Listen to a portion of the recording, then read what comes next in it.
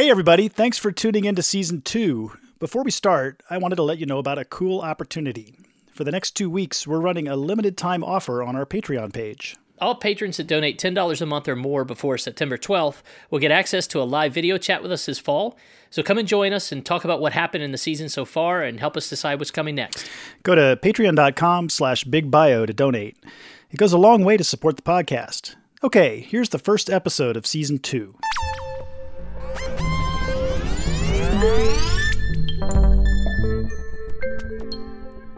Every spring, male sage grouse gather on the plains in the western United States looking for mates. If you're not from that part of the world, you might be asking, what's a male sage grouse? So imagine a big chicken wearing a fluffy white scarf around its neck with a wide tail that rises up in a fan shape, almost like a peacock. And like peacocks, these males try to attract females by putting on a show. They fill up air sacs in their chests, which produces a weird noise. Then they dance around like a fat and feathered Justin Timberlake.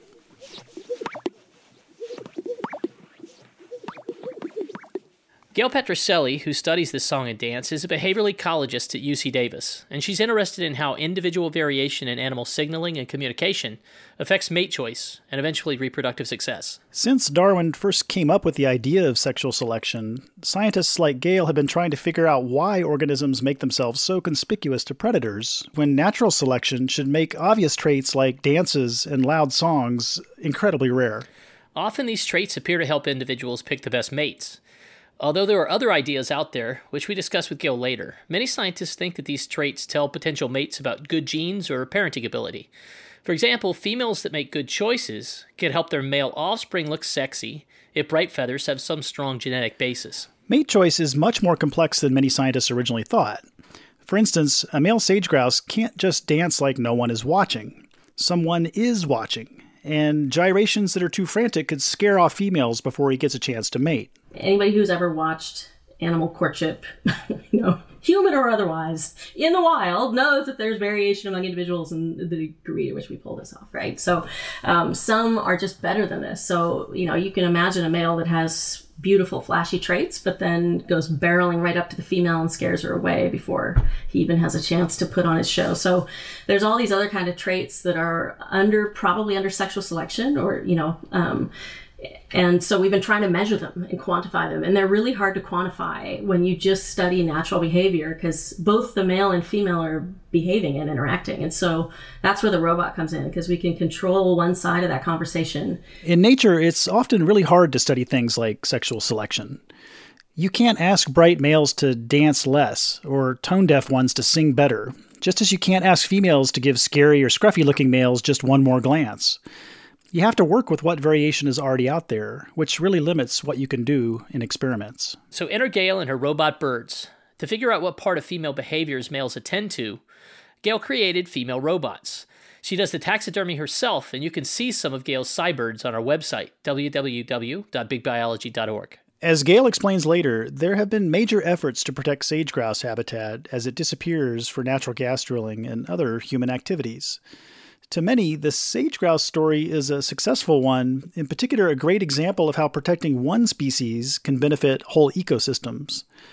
Even still, those gas wells generate a lot of noise, and Gail has been interested in learning how noise pollution affects animal signaling and fitness more generally. These interests in noise pollution aren't limited to sage grouse either. Gail and her students have also been studying noise pollution impacts on tree swallows and bowerbirds and other species for years. In most cases, sounds emanating from roadways, gas wells, or other anthropogenic sources appear to be negatively affecting wildlife health. On this episode of Big Biology, we talk with Gail about how sexual selection research has evolved since Darwin's days, and why debates still rage over mate choice. And we'll also talk with her about what this complexity means for understanding how we and other species think about beauty, and what anthropogenic effects like noise pollution mean for sexual selection. I'm Art Woods. And I'm Marty Martin. You're listening to Big Biology.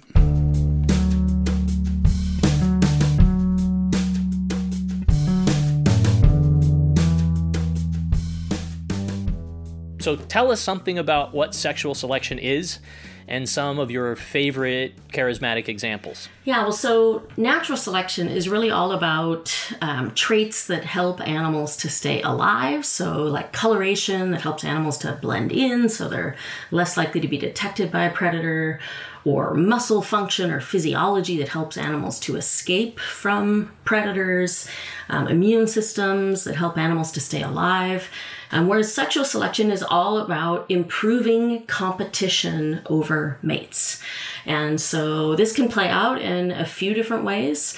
The dominant pattern is that it's males for competing for access to the opposite sex. And so that can be, locking antlers or bashing heads together or fighting in some direct way. It can also include a lot of signaling. So like birdsong, a lot of birdsong functions in territoriality. So males will sing to define their territory and deter rivals. And so that's one way that sexual selection can play out. And the other way that sexual selection can play out is through mate choice. So when one sex is choosy, that means the other sex is going to be showing off, trying to basically compete by out-sexying their rivals. So rather than directly beating up their rivals, they're trying to be sexier than their rivals so that they're the ones that are chosen by the females. Well, hey, let's. I want to talk a little bit about the history of ideas about just why sexual selection happens in the first place. And, I think all of us can come up with a sort of easy answer, right? It's competition for mates or matings and, competition among sexes, between sexes. But let's just talk briefly about a few of the really major kind of theory ideas about why sexual selection happens. And maybe you can start by talking about what did Darwin think about sexual selection, and how did he incorporate that into his ideas about evolution by natural selection? Yeah, so it is amazing how much Darwin gets right in all things in biology. And so he didn't have the concept of genetics that we have now, but he was thinking in terms of what we might call the good genes hypothesis, in the sense that these kinds of signals may say something about the quality of the individual. So more vigorous animals may be able to produce better displays that the females find more attractive. He also talked a lot about just aesthetics. And so he talked about the fact that these might be, sexual charms and charms alone, and that it didn't necessarily have to say something about the male. So he really talked about those two possibilities. And he really, he emphasized this sort of idea of aesthetics, which is, I think it's taken a while for biologists to come around and look at that idea again, the idea of aesthetics, because it's a human-centric term, right? But it's really just capturing the sensory world of the organism, right? And what attracts that individual. And so I think he got a lot of things right, even if he used different terms than we do now. But now we have other hypotheses that come into play as well. But those two main ones were there from the early, proposal of the idea in Darwin's time. Yeah. The idea of aesthetics in animals seems, both super interesting and kind of dangerous, right? Because it feels like a really loaded term that's very anthropocentric. So how do you determine what's aesthetically pleasing or not to an animal? And is it, getting into their Umwelt and back to Umwelt. Yeah. And so so it's interesting because there's always this danger of anthropomorphism, and we try to avoid only looking at things through our own eyes. And that's the idea of the Umwelt itself, is to remember that the animal may be looking at things in a very different way. And so it is it's dangerous to use those human-centric terms, but at the same time, those terms, like, what else do we have? mean a lot. And they call to mind a lot of different aspects of, things that we've learned about how humans appreciate art and how we sense and view the world. And so if we totally stay away from those terms, you end up missing out on some interesting synergy between different fields. And so I've kind of come around to careful use of terms like that. But it's a really interesting question, trying to understand what is aesthetically pleasing to an animal, and why, or a non-human animal, and why would that be, and why is there variation among individuals? And so how do you do it? Well, a lot of the ways we do this are usually the first step is going out there into the natural world and measuring all the traits of these individuals and finding out which one is mating the most or something like that. If we're trying to understand what is most sexually attractive to the females, then you can try to figure out what traits it is that they're choosing in their mates. And so that gives us some idea of which traits are under active sexual selection, which are the ones that are affecting reproductive success at that time. And so that gives us some ideas of where to look at it. But there's all sorts of really interesting questions about that you can really kind of get at in the lab, where you can look at this more experimentally and say, well, what happens if we remove one of those traits? Is the rest of the package still interesting? Or how do these different kinds of traits that these males have interact to influence female choice? And how does the female's preference vary with things like sensitivity, visual sensitivity, or processing power or cognitive power of the brain? There's all sorts of different factors that may determine what is aesthetically pleasing. And I think that's one of the really interesting questions right now and in sexual selection. Can I ask about a lower tech type of option? And this is a half-baked question. It just came up a minute ago, so maybe it's a silly thing. But has anybody ever asked whether sort of the female males that are preferred by females are the same ones that humans would call beautiful? Yeah. Systematically among individuals within the same species. Yeah. We actually, a colleague of mine did that with bowerbirds, and I don't know that it ever got published, but it was totally true in that species. And so the bowerbirds they're this fantastic group of birds found in Australia and New Guinea and Indonesia and other areas in that area. And the males build this two-walled structure called the bower, and the female will stand inside the bower, and the male does a whole song and dance for her and shows her different decorations and all these things. And when we would walk across the population, the males have their bowers about 100 meters apart, scattered in the forest. And we can walk through and pretty much tell you who's going to be the guy that mates and who isn't going to mate. Because the ones that we found attractive they're symmetrical, they have nice fine sticks that are all about the same size, and they're well woven. They have a nice platform out in front and tons of decorations. And those were absolutely right. Exactly. Yeah. Those were the ones that we found most aesthetically pleasing, right? So the most attractive, and it was pretty much what the females found most attractive. The sage grouse, I can't say that I can look out there and pick the winner.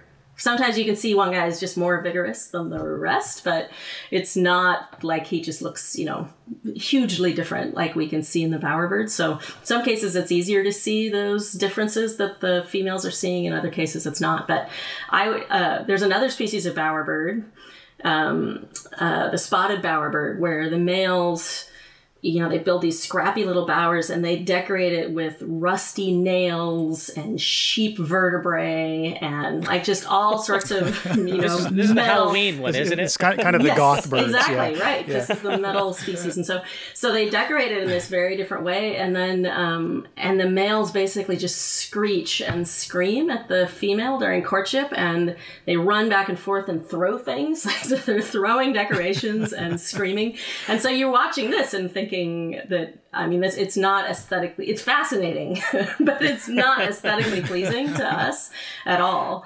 Whereas in that other case, the ones that are most attractive to the females are attractive to us. So I think there are going to be cases where it aligns with our interests in aesthetics and other cases where it doesn't.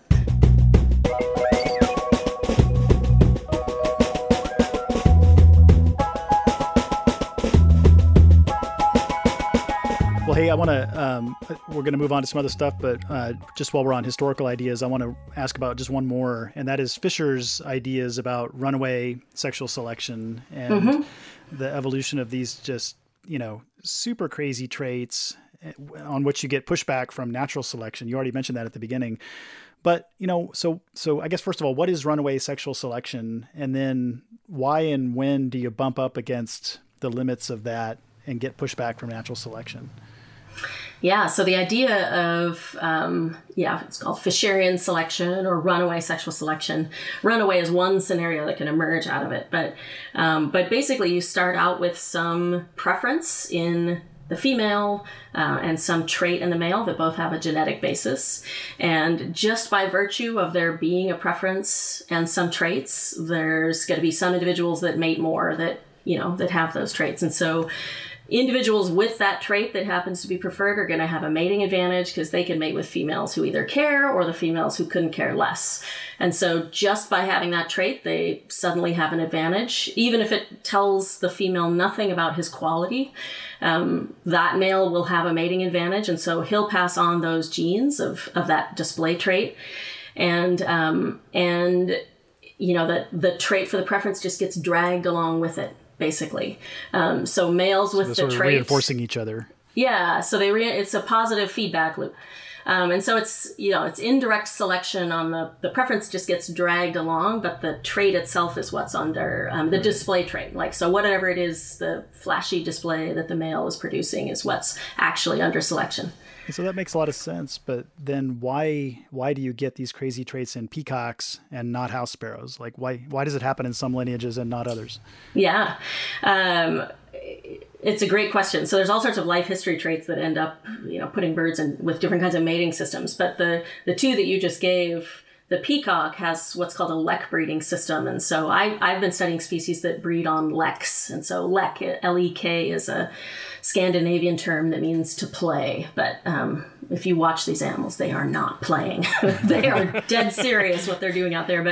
But they gather together and the males will puff up and strut around. So this is what peafowl do. The males will, show off their traits. The sage-grouse that I study now are doing the same basic thing. And females will visit this lek to comparison shop for a mate. And once they decide who they want to mate with, they mate with him on the lek, and then that's the end of their relationship. The female will go away. She has her own nest. She takes care of the young on their own. So the one example of one of our most, he's legendary in our sage-grouse study. This one male in 1 year mated well over 130 times during that breeding season, which is just a few months long. But most of those matings happen in a very short window. And in one epic day, which was the peak of breeding on that lek, he mated 37 times during the few hours that I was out there watching. My team was out there watching. And 23 of those matings were in a single 23-minute long period of time, during which he mated once a minute for 23 minutes. And so, so his reproductive success is huge. And so that means that there's going to be really strong selection on whatever females want, right? Whatever females want is going to be totally overrepresented in the next generation because of that strong selection. Whereas in sparrows where they're pairing up and raising the young together, there may be some cheating going on. There's still opportunity for sexual selection, but it's not as strong. Because a guy who's, more attractive in that species, or a female, it can be either males or females under sexual selection, but individuals that are more attractive, it just don't have the opportunity to mate that much more. And so you just don't have sexual selection acting as strongly in those species. Right. Was it obvious why this sage grouse was so successful? What did the females want based on what this guy had? Yeah, he was pretty extraordinary. No, none of us liked him as an individual. Like everybody just kind of thought he was a jerk because he reminded me. If I had to totally I'm completely anthropomorphizing just here. Go for it. If I wanted to imagine him as a human being, he would have driven up to Starbucks in his BMW and gotten out, and while he was ordering rudely, his it would probably be like a caramel macchiato or something, but he would have, he'd be making $1 million deal by Bluetooth on his phone. And so he's like, he's clearly doing something right within the boundaries of how we define success in this country, but you don't necessarily like him. So that awesome. was kind of how we all thought about that guy. But he strutted like a madman. He just looked like, you could tell he had so much more energy. He was just running around crazy. And so when there were females around, he just strutted, and he seemed to be able to keep strutting at a pretty high rate all the time when there were females around. And most males, when there's a competing male sort of impinging on his territory, they'll run over and they'll sometimes end up in these face-offs that last for half an hour, or they'll fight. Whereas this guy would just run over and punch the other guy in the face and turn around, run back, and just keep strutting and just miss a single strut. So there was something special about him. It's not always that obvious who's going to be the top guy, but he was definitely somebody that we all... Sounds like a charming jerk. Yeah. Yeah, exactly. And we tried some experiments that year. We were trying to study... we have robotic females. And so we were trying to see if we send out a robotic female to another male and a real female shows up, will she go hang out with the robot, and is she more likely to then mate with that male or be courted by that male because the robot is there? So we were going to try to do these experiments on mate choice copying, but we couldn't get females to pay attention to anybody but that guy, because everybody that would show up just like he was like a black hole. He just pulled all the hands. Gail, I think you've been doing this research too long, because you just threw out the fact that you had robot grouse that you used in the system as if that was no big deal. You did what? Yeah, so these are fembots, and so I've been using these sort of female robot birds since I got started studying bowerbirds for my dissertation, and so these are lekking systems. As I said, there's really strong selection on males to be, particularly showy, but the males are pretty indiscriminate in their mating in this system, right? This is not always, not all males, hashtag, right? But the males are pretty indiscriminate. And so they're, when there's no females out there, they're sometimes trying to mate with dried cow pies and the sage grouse. So, they're really, really super keyed up to mate. And so they're not super picky. And so we can fool them with a female sage grouse. Fooling a female sage grouse with a male robot would be nearly impossible. And we haven't even tried. So we use female birds in these species where we can get away with it, basically. And then what that allows us to do is to control one side of this conversation between males and females. So we want to know how they're interacting and how the ability to interact influences their success in breeding. And so we can send the robot out there and it's basically we have the ability to control what the female is saying to the male, and we can see how he responds. So it's like a playback experiment, which is one of the oldest tools in the toolkit of animal behaviorists. Is we go out and we record a bird song, and then we play it to some other bird and see what they do. Do they get angry? Do they fly away? And that tells us something about what that signal sort of means to the animal.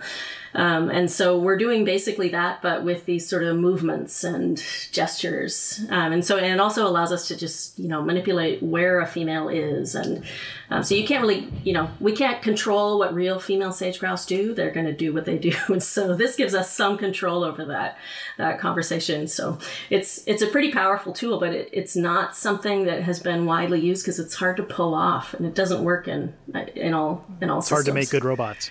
It's hard to make good robots. If you make a bad robot and the animals don't respond to it, then you can't really get a dissertation that just says, I made a crappy robot and they didn't like it, right? And so you could invest a huge amount of time building one of these, and if it doesn't work, it really doesn't work. Yeah, that's not going to happen. And so, it's a risky thing. You've done this, though, in the bowerbirds, too, right? Yeah. Robot bowerbirds? Okay. So there are a couple of species. How many different species have you tried it in? I mean, those sort of the 2 winners and 65 losers that you've never shared? Well, in birds, those are the only 2 that I've done it with. But there have been a few other studies in birds that have used robots successfully. And so, the bowerbird robot was the first one. And I happened to just be right at the time when that technology was, where it was possible to miniaturize robotics enough to fit inside of a female bird.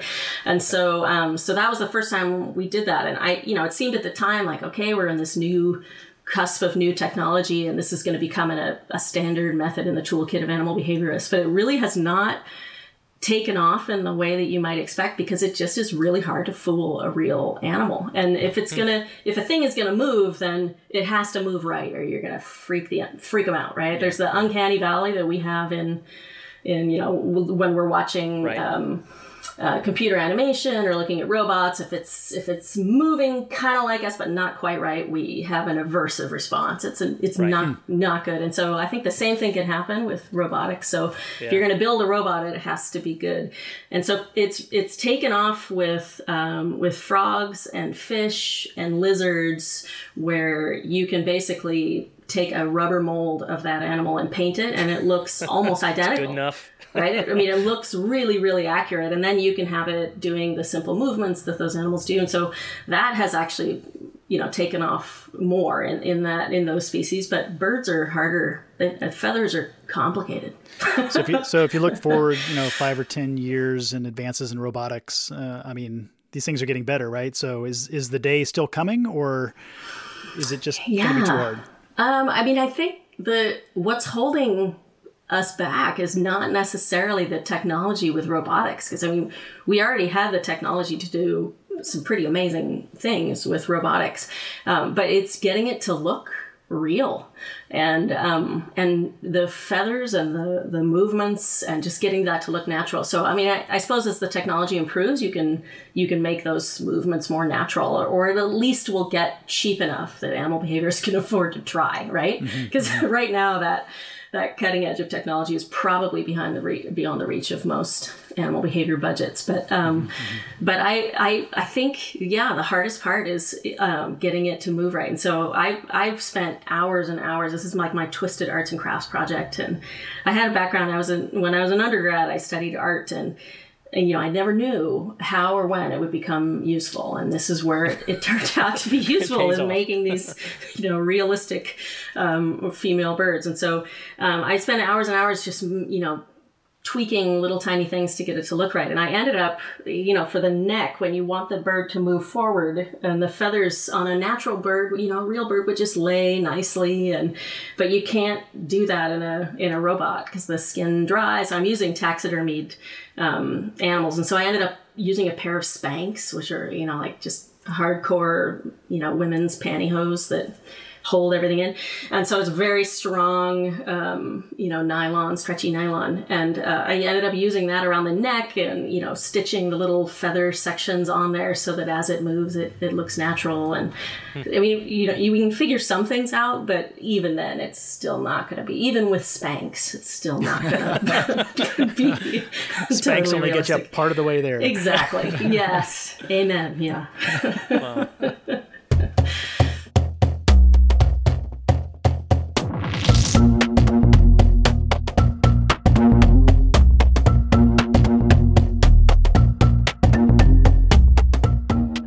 Well, there's so much that we could talk about with Spanx and its many uses in sexual selection. But can we, let's see if you can help resolve the Lek paradox.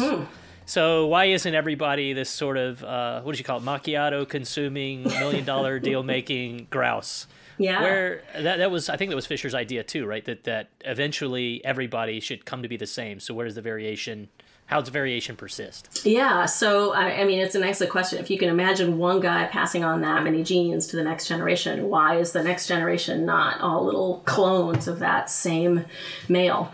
There's a number of different people who come up with different answers to this question, and probably there's multiple mechanisms. There's not just one thing, but the main mechanism that I think is the most compelling is this idea that these males are out there doing this super complicated dance. So they have to spend the whole morning out there. They've got all this crazy plumage and other displays, but they're doing this dance over and over and over again all morning long. And in order to do that, they're drawing on so many different systems. So it's their efficiency and strength of their muscles. It's their, their, what's the word? Cardiovascular capacity? Cardiovascular, something like that. Yeah. Mm-hmm. Yeah, cardiovascular performance. There's their immune system. So whether they've been able to fight off pathogens to get out there, they've had to avoid predators. They've had to forage well. They've had to be able to metabolize the food that they've gone out and selected. There's going to be some aspects of their outward traits, their phenotype, that's going to be determined even by their mom and what their mom did. So there's so much genetic variation to tap into. So, when one guy is out there doing really, really well, there's not just one set of genes that are pulling that off, right? There's so many different systems, and there's genetic variation in each of those systems, and you're drawing on all of it. And you're also going to have change in the environment over time. So some years when we're out there studying these birds, there's a drought and food is scarce, and the individuals that thrive in that year might be different than the individuals that thrive in a year when everything's flush. And so you have fluctuation over time. And so these are all the ideas of how we maintain this. So they do all end end up looking pretty similar, right? I mean, they have this similar suite of traits, but there's still variation in there. It's sort of all the details, all these about other how they use it. all these other things. Yeah. Right. How important is it that they read cues from the females that they're displaying to?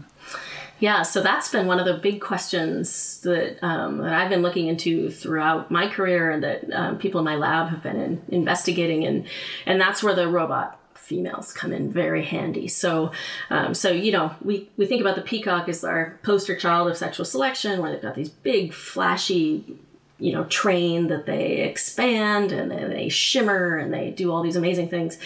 And so those are the kind of classic sexually selected traits, the bright colors and patterns and songs and dances. And so we've been interested in basically the social skills, right? So how the ability to interact appropriately and read these signals and cues come into play.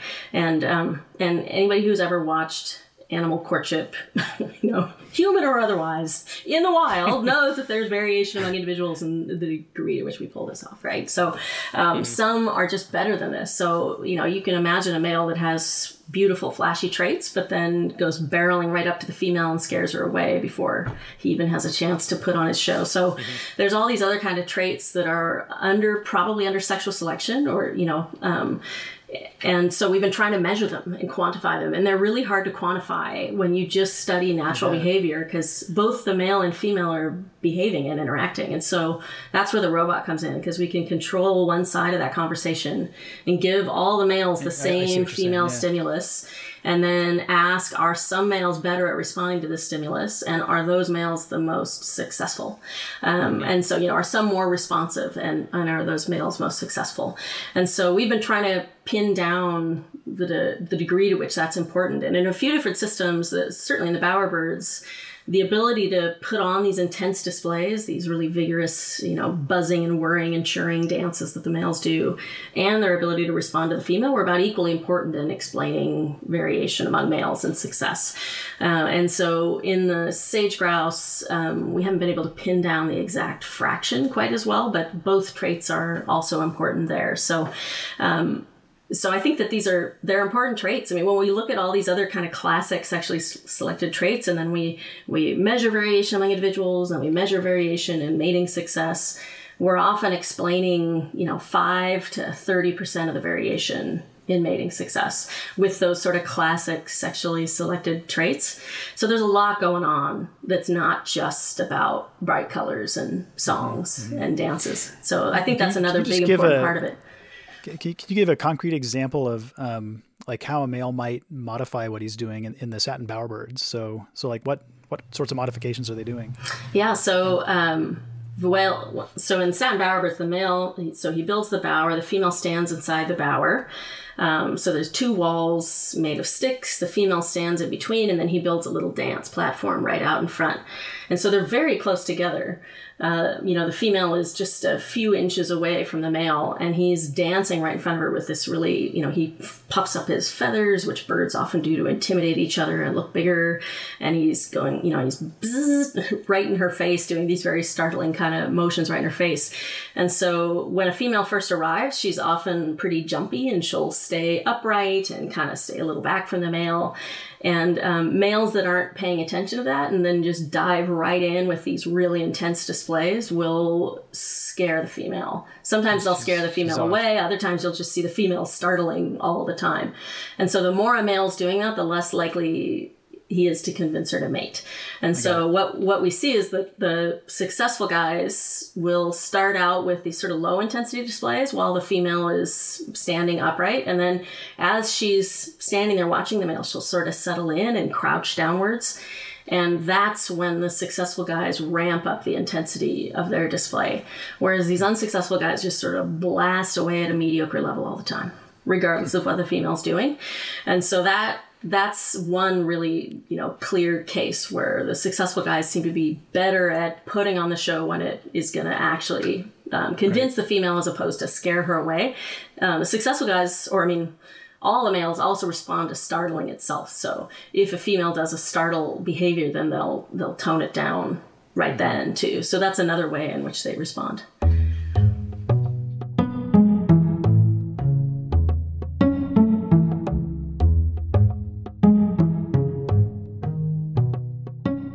I wanted to jump in and ask about another kind of theoretical thing that you've alluded to, and that's about information theory and noise in communication systems. Mm-hmm. And I was really like struck and delighted by reading this stuff in your papers, because I've thought about that a little bit in my own systems. So we've written a little bit about communication theory in plant insect communication and thinking about sort of all the sources of noise that can contaminate those systems, and a little bit in terms of like the evolution of internal homeostasis. So there's lots of noise happening inside bodies, and that noise can contaminate the signals that are going from one entity to another inside your body and, disrupt homeostasis essentially. And I wondered, like, how much are you drawing on this sort of formal communication theory? What are the sources of noise, and how can the signalers and the receivers deal with that noise? Yeah, that's a great question. And there's two big components to it. So there's the sort of, the noise that comes from within the individual that you were just talking about. And to me, that's exciting because it's one source of variability that we see out there. There's just a huge amount of variation among individuals that we see out there, and understanding how much of that is due to learning and experience and genes and all these different components is really it's an interesting question. And some of that may just come about through this sort of these sort of random processes in development. Noise and won't ever be explicable, right? It's just noise. I mean, it may be explicable, but we can't understand it necessarily yet, right?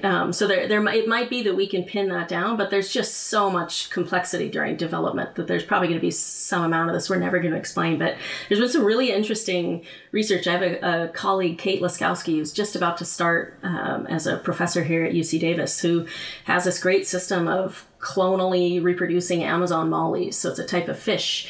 And they're all clones. So they're basically genetically identical, but you can put them in, so you can raise them in different environments and then look at their behavior. And so she can raise them in the exact same environment, and they're genetically the same, and then put them in these different behavioral scenarios. And there's still a huge amount of variation among individuals in how they respond. And so, so there's just some amount of this that is not explained by those simple things that we think about of, genes and environment. There's a lot of other stuff going on. And there's some really cool work that's pinning that down now. And the fact that we can do this in fish and look at some really interesting and complex behavioral scenarios is really exciting. But there's work being done in fruit flies and lots of different other systems that's trying to break that down. So that's one way that noise can come out, and it would make it, if a female is trying to assess something about the quality of the male, which, sometimes that might be important, other times that might not be what's really driving that system. But that's going to make it much harder for her to assess his underlying quality, right? It's just going to basically make it adds noise to the signal, right? It makes it harder to see those things. And then the other component of noise is in the environment. So once an animal produces a signal, it has to propagate through the environment and arrive at the receiver. And that propagation, there's all sorts of things that the signal can run into. And, once it gets to the receiver has to be able to detect it with the background. And so if it's a visual signal and it's a little lizard doing push-ups on a tree branch, then movement of leaves in the wind can make that almost impossible to see. So that we can think of as visual noise. Whereas if it's a song, then we can think of it as, acoustic noise, where there's wind, or more and more people are interested in the impacts of human activities. So, traffic and urban noise and all these things can interfere with those signals propagating and influence how those signals get used, whether they work or not, and potentially influence the evolution of those kinds of signals. Yeah. So let's talk first about natural noise, maybe in the context of like leks, maybe sage grouse leks. So do those leks run in different ways on like windy days versus not windy days, or in some physical environments that are simple versus complex physical environments that might interfere with the way the signals are propagating? Do the outcomes of the leks and the kind of advantages that accrue to particular males, do those depend on those kinds of noise? I wish I could answer all those questions. So these are things that we've been really interested in, and we haven't been able to get at all of them, but we've recorded noise pollution, and in particular for the sage grouse, one of the big sources of noise out in a lot of their range is energy development. And so we have this sort of industrial noise, and if we play that at some leks and not others, then the birds will avoid the leks where there's noise. So one of the ways that this has an impact on the animals is that they simply avoid the noise, and that means that they've effectively lost habitat that is otherwise good. Right. So and it these means, are noise from like gas wells distributed across the Midwest. Yeah. Yeah, exactly. Natural gas drilling, but it's a pretty standard issue industrial noise. And so it would be true for whatever other kind of industrial noise might happen. And traffic noise is another source of noise that can sort of move animals away, but it can also change their signaling behavior. So one of the things that comes out of information theory, the sort of classic information theory, is that when you're communicating in a noisy channel, one thing that you can do is to increase repetition. So it's not every one of these signals is going to make it through. So you repeat it more often, or you try to make the signal more different than the background noise. And so it can be distinct from that background noise. Or if the background noise is intermittent, then you wait for the quiet gaps. So these are all things that come out of information theory, and people have gone out and tested whether birds are doing that. And there's examples of all of those things. So of increasing repetition and noise. And we saw that with the sage grouse, that when we were playing noise at them, and it's sort of continuous noise, we see them strutting more and to get the message across. Whereas when it's intermittent noise, so the sound of a vehicle passing, they'll strut less when there's the sound of a vehicle passing, and then strut more in the gaps. So they're kind of, strutting when it's quiet, which is exactly what we would do. If you're trying to talk to someone and a truck starts driving by on the road, you wait until it passes and then keep going. Right. Gail, do animals sort of agree about what noise is? Are species sort of, this is the decibel threshold where it's all bad and I'm going to change my behavior? Or that must be pretty variable among species. Among species, it's hugely variable. And there are so few species where we know how loud is too loud that we're not yet at a point where we can do very effective comparative studies to try to look for patterns.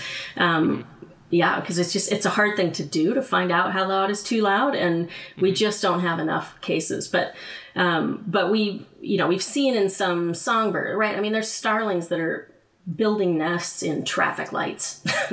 Clearly are some species can handle it. Yeah. Okay for some of them. Yes. So they're clearly doing fine.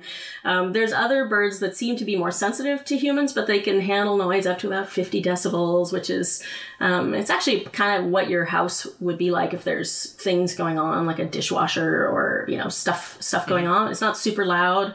Or, outdoors in the suburbs or something is probably around that during the middle of the day. And so they can handle that just fine. The sage grouse that I study live in such quiet landscapes. When there's no wind out there, it is just dead silent. And so any noise that's out there just dominates the soundscape in the same way that when you're laying in bed at night and there's the ticking clock, it's just like, it can make you crazy. And so their threshold of impact for noise is just insanely slow. So the research that I've been involved with recently has been trying to pinpoint that threshold, and it's somewhere around 25 decibels, which you really can't find anything even that quiet if you're in an area with human development around, because it's just so quiet. But out in the sagebrush sea, out in the interior west, there's lots of areas that get that quiet, and they're very sensitive, picky birds, unfortunately for them, and so their threshold is just totally different. Another crazy question for you. So my lab does a little bit with light pollution, and one of the things that we've thought about doing recently is paying attention to the spectra. Certain light, small wavelengths are particularly bad for multiple reasons. Is there any evidence, has anybody looked at the other characteristics of sound to know if there's a protective space where more decibels could be tolerated because of changes in other characteristics of the sound? Could you protect wildlife through manipulations of that form? So what we found in the sage grouse was we played some noise that was just the sort of industrial noise that I was describing. It's continuous 24/7 all the time. That's happening. And then we played the sound of vehicles passing on random shuffle on it's basically on an iPhone random shuffle or iPod random shuffle. And so there were quiet gaps and then the sound of vehicles. And we found it way more annoying to be in the lek where it was just continuous industrial noise blasting at us. But that had about half the effect on the birds as the intermittent noise. So when we compared leks where we weren't playing noise, that were our control leks, to these noise playback leks, we found a 73% decline in attendance on the road noise playback leks and a 29% decline in the continuous noise playback leks. And so both of them have an impact, but the impact was much worse with the intermittent noise. And so that could be because you can't habituate as well to a noise that's intermittent and unpredictable. And I mean, clearly they're not totally habituating because there was still an impact of the continuous noise, but that's one possibility, is that it's just more stressful when things are unpredictable. Or they might have a learned aversion to the sound of vehicle traffic, right? So there's a few different possible explanations for that. But in that case, the characteristics of the noise did seem to have a big impact on how impactful it was on the birds. But both of them did have an impact. So, Right. So you can, and there's other cases where, basically if your signal is very similar to the background noise, it's going to be harder to detect, right? So if the background noise is of the same sort of pitch range as the signal, it's just going to blend in. And so one of the things that people have found is that birds will increase the pitch of their song, their frequency, in areas where there's a lot of human noise, which tends to be low pitch. And so they're basically differentiating their signal from the background noise. And so that's another thing that we might expect to find. The sage grouse are very unlikely to do that. We haven't yet fully tested that, but they're very unlikely to do that because they just don't have that kind of flexibility in their sound production mechanism. Whereas songbirds, there's evidence that quite a few species are doing that. And so in that case, the degree to which the signal overlaps the noise might have an impact. And so you can imagine if we were able to make the noise lower in frequency or filter out some of the frequencies that overlap more, then it would have a lower impact on the animals. So there are definitely some ways that we might reduce these impacts by, changing the characteristics of the noise, but less is probably almost always the best, to just use quieter generators and engines and things like that, and have more insulation. But it's a complex problem. So in road noise, for example, you can have a really, really smooth surface of pavement and it'll make very little noise, but it also has very little traction, and so you could have more car injuries and crashes and sliding and things like that. So if you increase the traction, it's going to be louder. So you may imagine that you could put in sound barriers along the sides of roadways, but that's going to create barriers to animal movement that wouldn't have been there before. So it's a complex set of trade-offs. It's a complex set of trade-offs. But making quieter vehicles is clearly going to help. Hey, let me ask one other noise question. So you've also done this super interesting stuff on effects of noise on nestling birds along roadways, and like I know about Andy Krina's study of white-crowned sparrows, and you have some other more recent things, and maybe this is not about signaling or sexual selection, but what are the effects of noise on baby birds?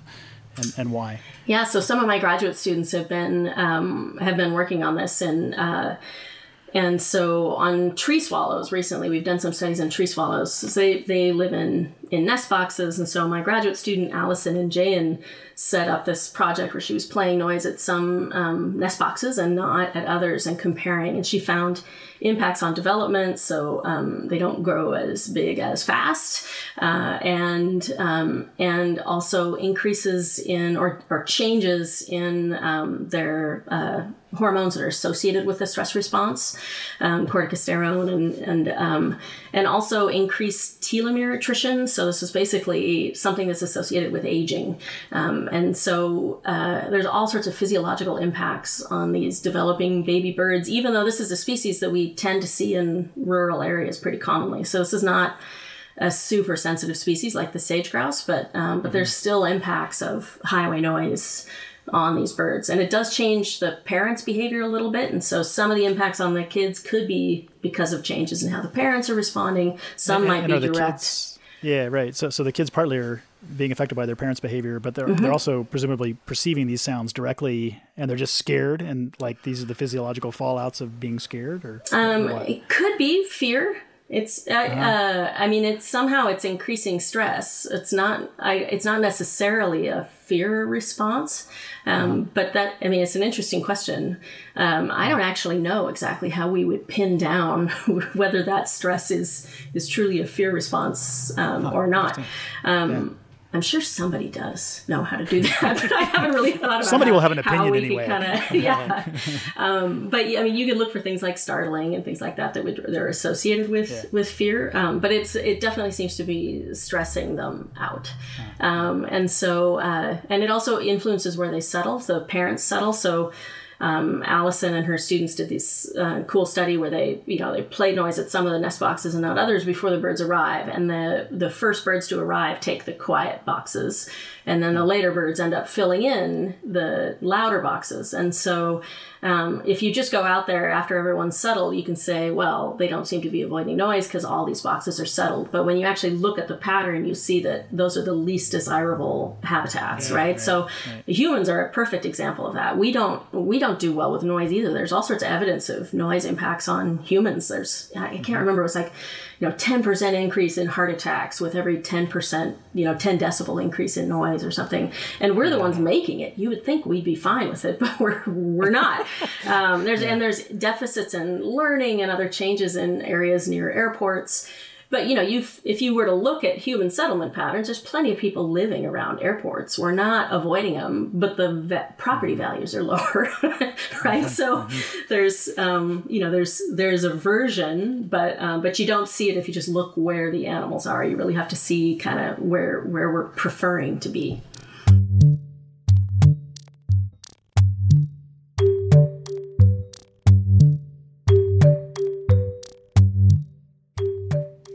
So let's stick on this theme about people. What about sexual selection in humans? Is it still occurring? And how are especially the noise, this is really intriguing with, I don't know if the changing way that we interact socially, given Facebook and Twitter and those types of things, can necessarily count as noise. I think a lot of people might count it that way. Depends on if you're old and crotchety like me. Do you know this thing, Twitter, Art? Have you heard of Twitter? No idea. So no, what's the active research on sexual selection and any particular work involving noise? Oh, yeah, that's a great question. I don't actually know the answer to it. I don't follow that much of the research on humans. Okay.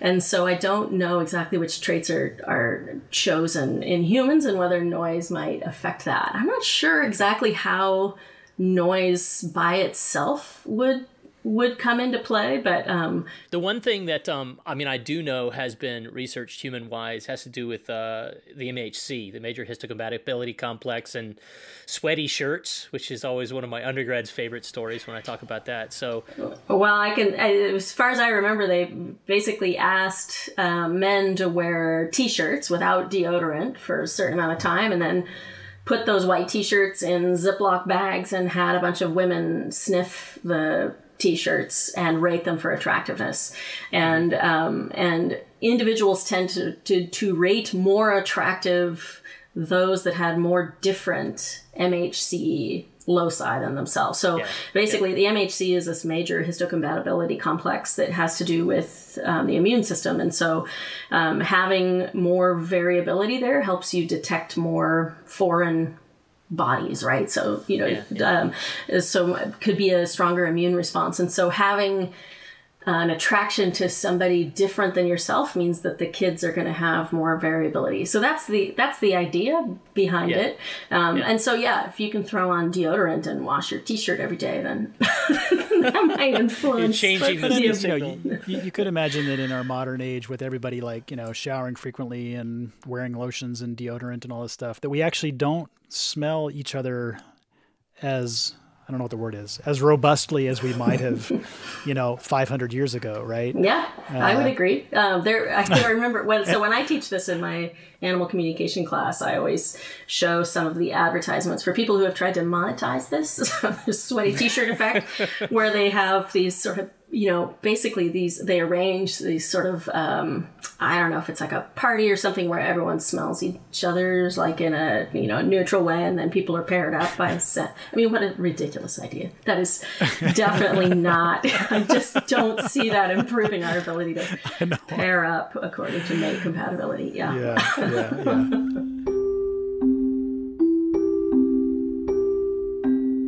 So one thing we ask almost all of our guests is just to look forward, 5 or 10 years, and to tell us what are the big ideas that you're most excited about, or the biggest new techniques that are going to affect the way your research goes. Yeah. I've just been really interested in this question of what is a preference, a mating preference. And I'm going to say female preference because that's often what I end up studying. But of course, that can be in either males or females that there's a preference. And so what is it? What causes that? I think we're getting to a point where we can answer that in a much more interesting way. And, people have been interested in what they call the genetic architecture of this for quite a while now, at least a few decades. So trying to understand how that, what is a preference genetically and, in the genes. But there's all sorts of other levels to which, we can look at that and what are the parts of the brain that are involved in preference. My cats are just getting into a fight behind me. I don't know if you're picking up that sound, but there's some snarling going on there. It's all good. It's a biology podcast. It's fine. It adds a natural element. But I'm just really interested in this because if you think about birdsong, the same brain regions seem to be involved with the motor production of the song that are also involved in the preference for the song in the female. So the male is performing the song and moving his bill in a particular motion, and that is goes along with the song that he's learned. And the female may have the same song preference, but it's the same part of the brain that's responding to it. And we don't know how often that's true, but in a few cases at least there seem to be the same brain regions. And in the female, it's not associated with motor patterns of bill movement, but there's a really cool study that shows that region of the brain is, there's a direct line to the cloaca, which is basically the, female reproductive organ, right? So, and so you can see a response in the female genitalia, basically from stimulation of that same brain region. And that is going to be a very different kind of evolution than if we're talking about color pattern in the male. So if a female has a preference for a particular color pattern, then the mechanism that produces that color pattern in the male is going to be fundamentally different than the mechanism that produces the preference for it in the female, because there's not some shared brain region that would be involved in each. There's a few ways that there could be some links, like the sensitivity of the eyes, that the diet can affect how sensitive our eyes are, and it can also affect the expression of color traits. So there might be some sort of links there, but there's probably going to be just fundamentally different ways that traits evolve when there's a shared mechanism between the display and the preference versus a totally different mechanism. And I think we're just beginning to get to the point where we can look at the mechanism of preference on multiple levels. So the genes, the neurobiology, and development, and potential for imprinting and other kinds of things to really get at that. So I find that really exciting. I think there's some cool work going on in that area.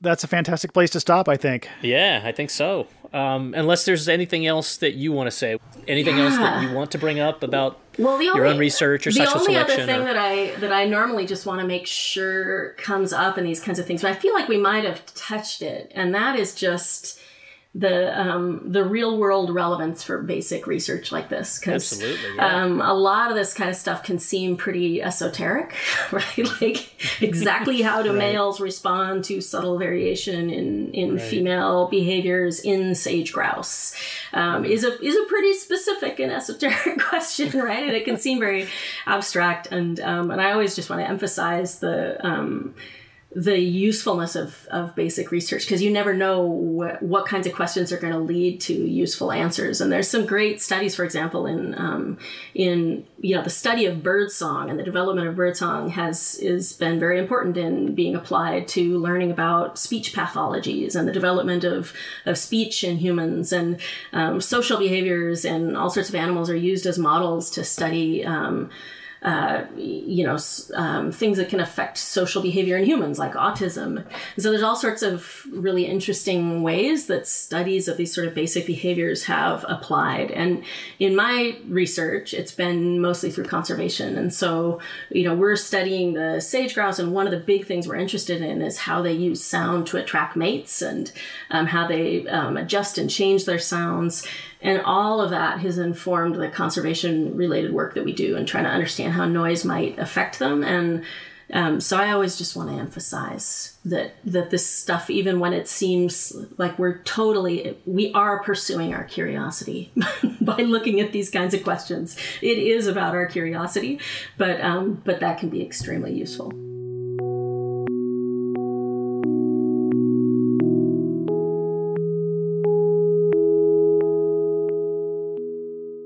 Sexual selection has been a powerful force shaping life on Earth, creating all sorts of diversity that natural selection alone would probably have weeded out long ago. In the extreme, sexual selection has led to our conception of beauty. We find other humans beautiful, but we also have similar feelings for music and wine and a mountain range, a dolly, and sometimes sage grouse and bowerbirds. Whether female butterflies also find particular males beautiful will be hard to figure out, but the possibility has motivated a vigorous debate. One scientist that does think a lot about beauty is Yale biologist Richard Prum. Prum's book, The Evolution of Beauty, proposes that female aesthetic choices alone have led to exaggerated male traits. Beauty, he says, is just the consequence of runaway or Fisherian selection between the traits of one sex and the preference of the other. In his mind, things are just beautiful because of accidents in history. But Gail's take is different, as you can hear in our special interview with her that we'll post on Patreon next week. In a nutshell, she wants to know why we find other things, not obviously related to mate choice, beautiful too. Yeah, Rick Prum is arguing that this Fisherian selection is uniquely powerful in driving the evolution of beauty in the world.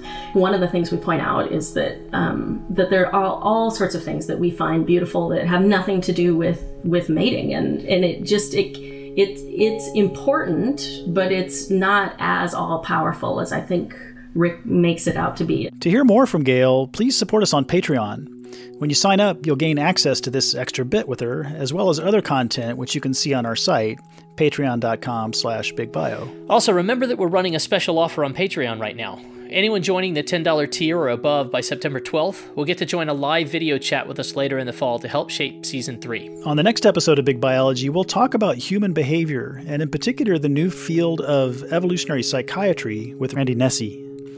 Randy has some fascinating ideas about why we get depressed and anxious, why we self-deceive, and how we can use an evolutionary mindset to improve our mental health. Thanks to Matt Blois for producing this episode. Haley Hansen, Chloe Ramsey, Sarah Gozinski, and Lexi Salzer manage our social media channels. Michael Levine helps with social media and Patreon. And as always, Steve Lane manages our website. Field audio recordings were provided by Gail Patristelli. Music on the episode is from Poddington Bear. Thanks to the University of South Florida College of Public Health for financial support.